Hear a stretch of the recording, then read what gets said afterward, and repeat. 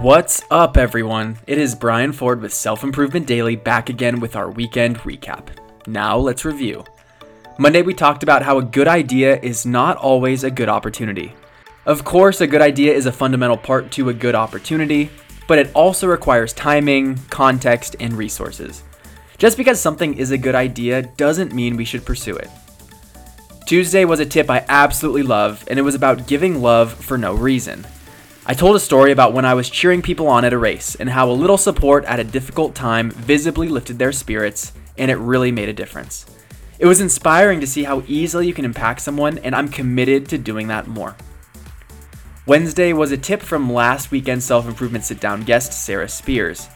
She talked about a rationalization strategy we have that's called I will start tomorrow. I think we can all relate to it. It's so much easier to state our motivation in the future without exercising it in the present. But we can make today the day we start. Thursday positivity came in the form of a beautiful question. Why fit in when you were born to stand out? We need to celebrate our uniqueness and apply it in everything we do. If we go through the motions to fit in, we will generate average outcomes. And I know you have aspirations larger than that. Stand out and step into your authentic you.